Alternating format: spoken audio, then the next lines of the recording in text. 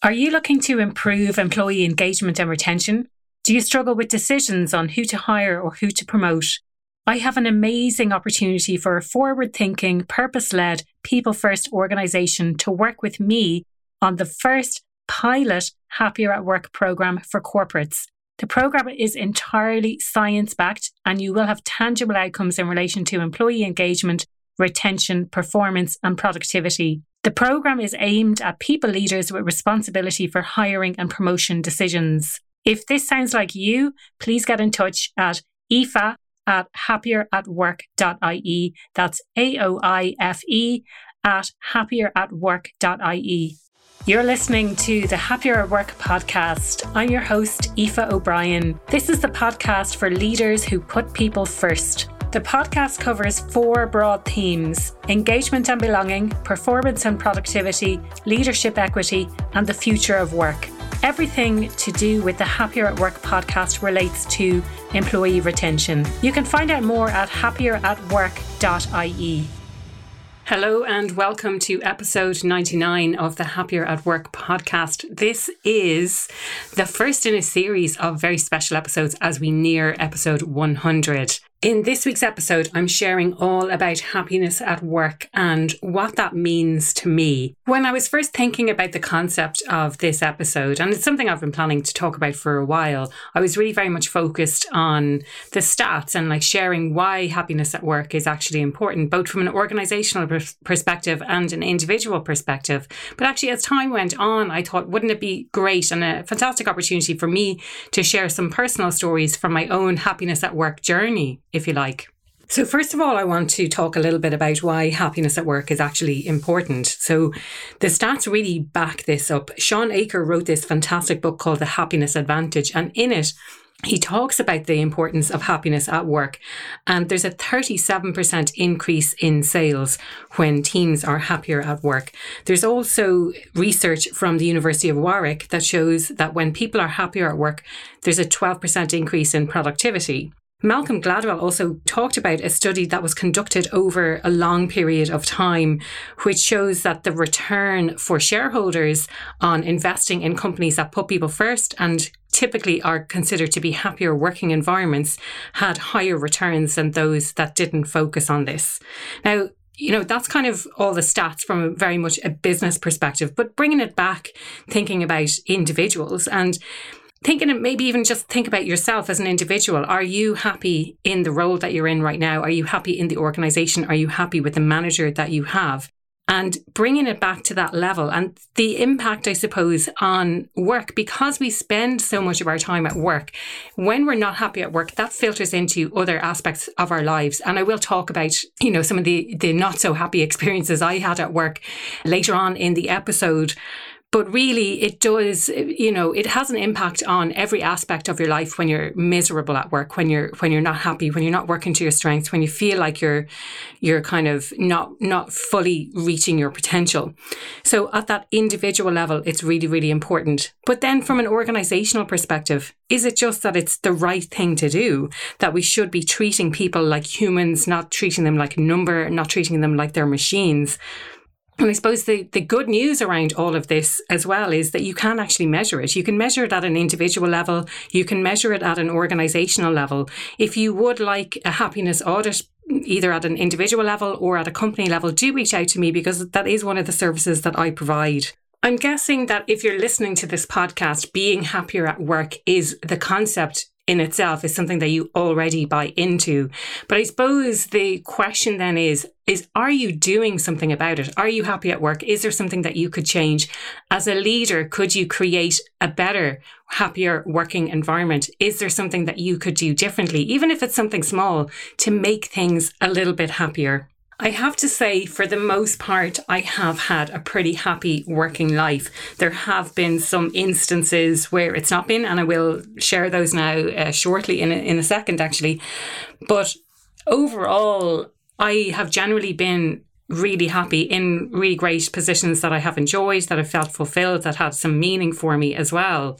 And I think partly I took for granted, because of the early experiences that I had, that work was always going to be something that I quite enjoyed. And then I landed in a couple of situations that really didn't suit me very well, for want of a better word. And I'll share about those now, but really it was quite jarring at the time that, you know, I had kind of, I won't say I sailed through life, but I really felt very fulfilled and a great sense of belonging in the organizations I had worked in previously. And to land in a situation where I didn't feel like I was being valued, that it was something that really went against the expectations that I had, especially because I knew some people who were already working in that organization. So I suppose, you know, without naming any names or anything like that, really what happened in the instances where I wasn't very happy at work, one instance was really a case of going against my values. So on the one hand, I was being told, you're going to be promoted, you're going to become a director. What kind of director would you like to be? On 4 separate occasions, this was said to me.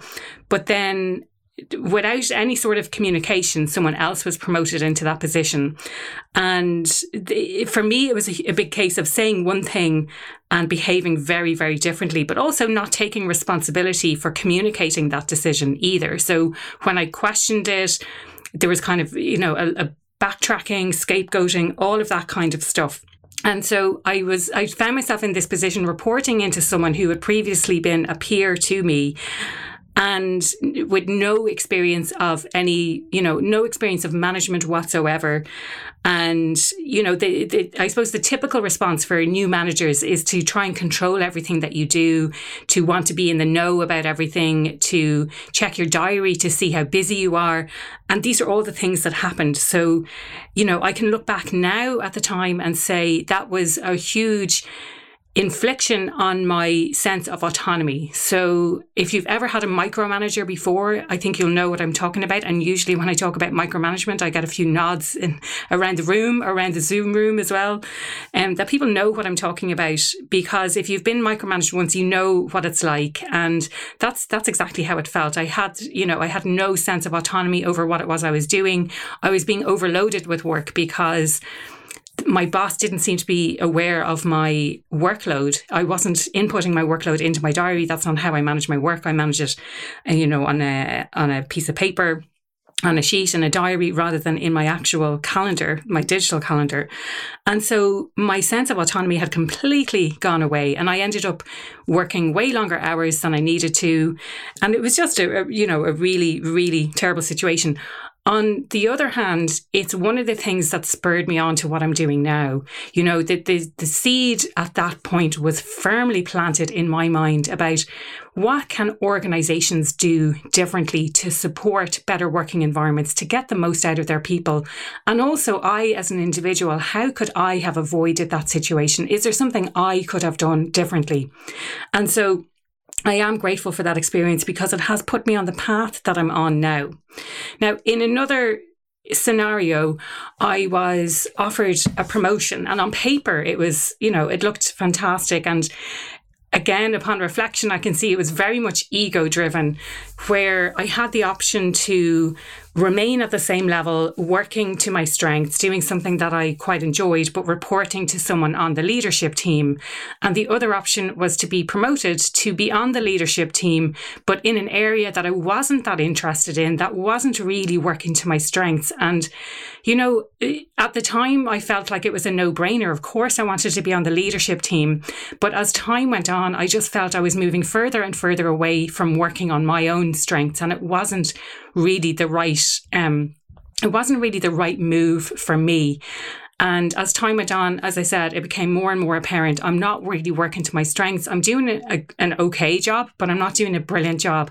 And I'm the kind of person who really strives for excellent. I want to be really excellent at everything that I put my hand to, and this wasn't giving me that opportunity. I found it incredibly demotivating. But at the same time, it's finding that balance between, the ego and the prestige of being on the leadership team. And it was a real struggle.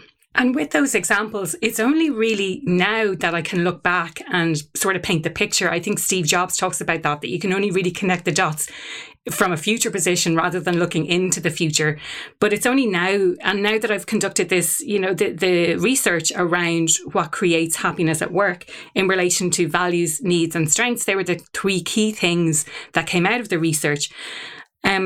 It's, now I can make sense of what happened to me in those situations. That I can say things like it was a values conflict, or my needs were not being met, or I wasn't working fully to my strengths. And as I mentioned, this is something that I do on a regular basis with my clients. If you are looking for support in order to understand what levers need to be pulled to create a happier working environment, understand where people are not feeling fulfilled at work, that is something that I can help with. So do reach out if that's something that you need support with. And I suppose, leaving the podcast on a little bit more of a happier note. And the times when I did feel most fulfilled and still felt most meaning and felt happiest at work, really the key thing for me, I think, is sharing knowledge. That's something that I was always interested in doing. If I look back at any roles that I had, I was always the kind of person to share what was going on, what impact it had. I was doing, certainly in my corporate career, I was doing a lot of research around productivity and how to get the most out of people, and sharing that then within the team, sort of distilling that knowledge into digestible format. So pulling out some of the key points, but also sharing links to the wider piece of research as well. So that's something that I can, and I guess I continue to do that to this day, with the podcast, with the blogs that I do, and, the research that I conduct as well. It's something that I just really, really am interested in doing. If you listened to one of the previous solo episodes where I talked about the sense of purpose and meaning at work, one of the things that came through for me from the Sparky Type report was being a problem solver. So that's kind of how I view the world. And I mean that in a very positive sense, where I can look at things and I see that there is a problem, and I can find a solution to that problem. That's just how my brain works. And like I said, I don't mean that in a really negative way, but I can see opportunities for changing things, opportunities for fixing things. That's just one of the strengths and the purpose I have at work. Another time that I feel I was happiest is when I'm building long-term relationships with clients. So not just kind of once-off box-ticking type of things. It's more about that longer-term, mutually beneficial relationships. I've always really valued those at work. And I suppose another element to that is having an impact and the impact I'm able to have. So the recommendations that I can make to clients, whether that was in my corporate career or now running my own business, the kind of recommendations and the immediate impact or the longer term impact that has on people. And I suppose it's, maybe it's thinking about it in this way, that it's making a little bit of a difference in the world. And even through the podcast, when people reach out to me and say that something really resonated with them, or they were nodding their head, or they had a lot of aha moments, that lights me up. It really, really makes my day, because oftentimes, I'm recording this podcast on my own. I'm not getting that immediate feedback. I am seeing the numbers and, I'm really delighted with how the podcast is performing. But at the same time, when you're recording it on your own, it's difficult to see what that impact is unless people actually share that with you.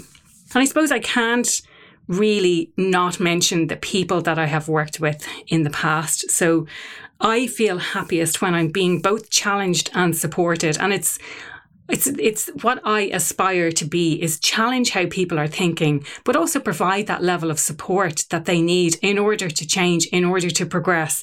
So in those environments where I felt really that there's a sense of challenge, that there's some sort of problem to solve, that I need to grow, that I need to stretch my comfort zone, but I also have that level of support where I'm not being judged, where the resources are available in order for me to excel, they are the places that I have been happiest. One thing I didn't mention at the start of the podcast is this idea of resignation. So when people resign from jobs, they resign because they're not happy. And that could be something that's going on for a while. It could be that they've become disengaged. I know most of the time that it could even take years before people actually resign from jobs. So thinking about that from an organizational perspective, if someone stays in a position and they're pretty disengaged, they're not really as productive as they used to be, that costs companies a lot of money. But even going beyond that, by the time they do get to the stage of resignation, and the research shows this, that it can cost 200% of that person's salary to replace them. And that's through training, it could be recruitment costs, it could be the lost productivity when someone new comes in and they have to get up to speed. It could be the gap that is left. And I know, especially now, companies are really struggling to hire people, especially that top talent. There is, I don't know if there's an increase in demand. I've read about a huge increase in demand for labour at the moment, but there's just not enough people to fill all of those roles. So it's definitely a candidates market at the moment. I really hope you enjoyed today's episode and got a little bit more insight into me, what drives me, what makes me happy at work, and relating some of the experiences I had at work to the research that I have conducted as well. As mentioned, I can carry out happiness audits in your organisation. I can look at what levers need to be pulled in order to drive happiness at work, and I can also implement those strategies as well. If that is something that you're interested in learning more about, you can check out my website. You can also reach out directly to me, aoife@happieratwork.ie. Connect with me on LinkedIn, Aoife O'Brien. That's AOIFE, O''Brien. I would absolutely love to connect with you. And do continue to reach out. Let me know what you thought of today's episode, any aha moments for you, anything that resonated, or any challenges that you're having currently at work. I'm always open to listening. That was another episode of the Happier at Work podcast. I am so glad you tuned in today. If you enjoyed today's podcast, I would love to get your thoughts. Head on over to social media to get involved in the conversation. If you enjoy the podcast, I would love if you could rate, review it, or share it with a friend. If you want to know more about what I do or how I could help your business, head on over to happieratwork.ie.